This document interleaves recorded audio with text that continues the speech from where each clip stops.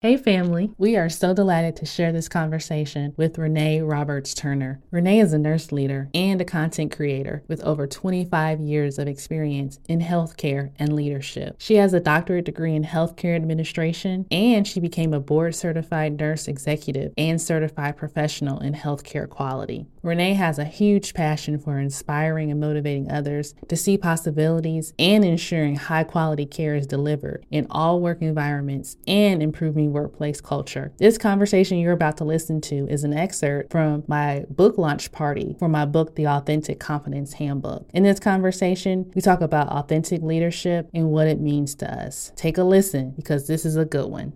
Welcome to the Success by Design podcast, where we teach professional women to achieve success on their own terms. In a world that often tells us we're not enough and that success requires sacrificing our well-being, we're here to challenge that narrative. Our podcast teaches you how to close your confidence gap, avoid burnout and overwhelm, and navigate demanding careers without sacrificing your personal life. We provide actionable strategies and insights to help you boost your peace, your potential, and your paycheck. Subscribe and review our podcast today, and let's start designing the life you deserve.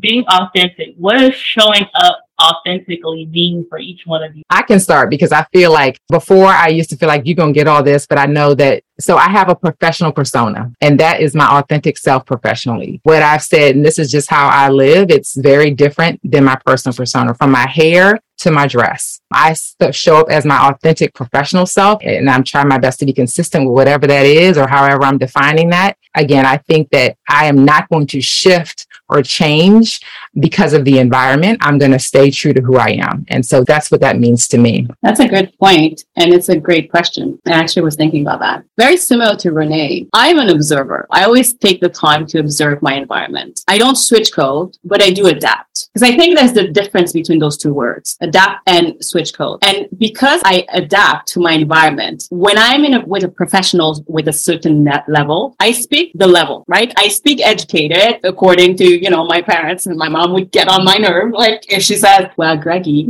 you went to school in a private school. Let's be real. I could adapt. So if I'm with my girls, I will speak accordingly. So the idea is that who is in your environment and how can you show up the way you need to show up? I like to show up as a leader. And so I will stand in a leader. I don't switch code to become a leader because I know what my destiny and what I'm being called for. Therefore, I need to bring a very different level of who I am because I always look at where I want to go. So if I'm in an environment that requires a specific persona, I will be that while being me, right? While being me. So if I'm a professional, I act like a professional. If I'm a friend, I act like a friend. And I think all of us have a portion of, we don't give our 100% everywhere, but we do adapt to the environment where we act. And I think it's a question of safety too. It definitely is. First of all, realizing for each of us, what is our authentic self? What does that look like? I think that's important because I think too, still sometimes we think about how others want us to show up. So when I first thought about showing up authentically as myself in the workplace, in the work environment, what does that really mean? And so once I kind of figured that out and I thought about it for a while, then I said, can I feel confident showing up that way? So once I defined what my authentic self was, do I feel good about it? And then I know I can move that way. I can be natural. I don't have to put the thought into it. I don't have to think about,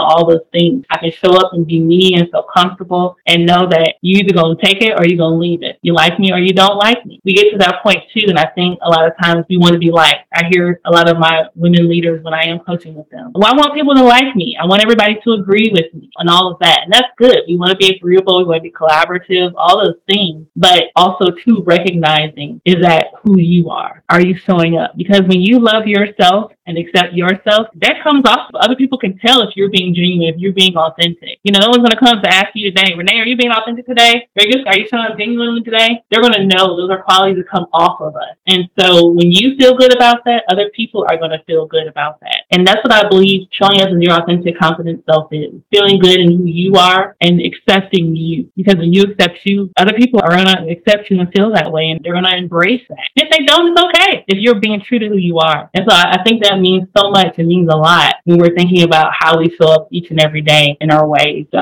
yeah, I think that's authentic confidence, showing up authentically. Safety. Can you tell me a little bit more about the safety piece? I wrote that down when you spoke to safety around What did you mean by that? Human beings have this tendency of feeling. Some people don't, and I know because I've done it. We take our feelings and we put it into a box, right? If you guys know the Maslow human needs, at the bottom is your physiology needs, right? So food, sex, water, and so on, and shelter, and so on and so forth. The next one is safety. It's not like high up, it's right next to it. And so when our physiological needs are met, the next thing is safety. Since we have changed over the years, we're not running from bears or from wolves or so on and so forth. However, our brain is still triggered by anything that seems to feel unsafe. And that could be words that people say. That could be the feeling that people come forth. That could be the environment that you're at. Whatever it is, it could be triggers from the past or the present of things that has happened and now rises up your anxiety level, and there's a fight within you. And when that fight comes up, depending on what type of personality you have, you will either fight, either fly, or either hide or avoid. Take a time to look at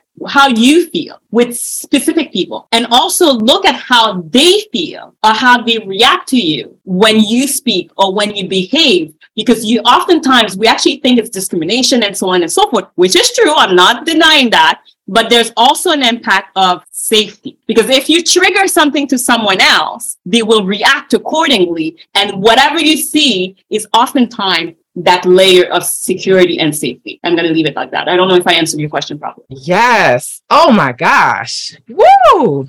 You dropped it. Okay. So okay. Thank you. I just was reviewing Maslow's hierarchy of needs. I was reviewing my dissertation this morning, and I wrote about Maslow's. So that can definitely relate. That flight or flight, that cortisol levels going up as we respond. As a woman of color, we absolutely are told we had to get 2 degrees higher and achieve 10 times more to be seen as worthy of sitting at the same table as others who are not people of color. Do we feel we reflect this on others who look like us because we believe that this is the standard and the expectation in our culture? Thoughts? That is a very good question. But yes, it is. Ooh, come through with a deep one. I think we do. I think sometimes that we do definitely reflect this on others. And that's where that bias comes in. I think that bias that we think about, because it's kind of ingrained in us. So we're told we have to do more. We constantly have to do more. We have to be worthy. If I want to sit at this table, what do I have to do? I got to come in. I got to bring everything with me. The kitchen sink, the refrigerator, the stove, all those things to come in there to sit at the table, where somebody else could have just came in there and just brought themselves. And that was enough. They didn't have to bring everything. But that meant that mindset is within us, I think. And it's become that we get so used to it that it becomes a part of us.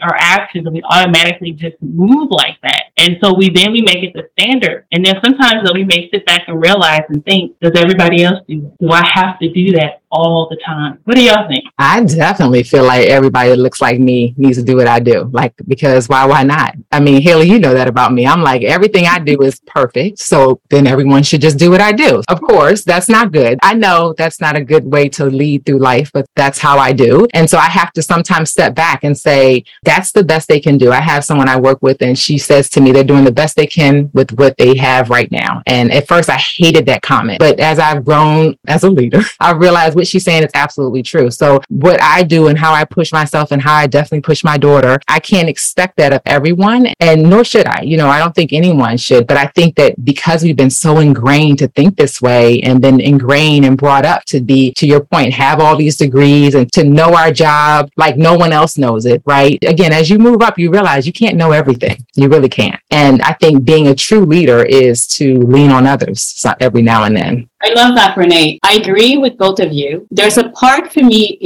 there's a cultural aspect. There's a part also that because you've been raised, depending on where you've been raised, let's start with that. Everything has some type of core element into how our parents or our loved one has raised us. But I also will say that it also depends of personality, because in my world, we have different type of personality. One of the personality that drives a lot of the perfectionists is what I call the controller. And the controller is a bit what Renee just mentioned, is that person who is very structured, very direct, expect the best from everyone because she or he is expecting the same from herself. However, it drives everyone else crazy, but that's another story.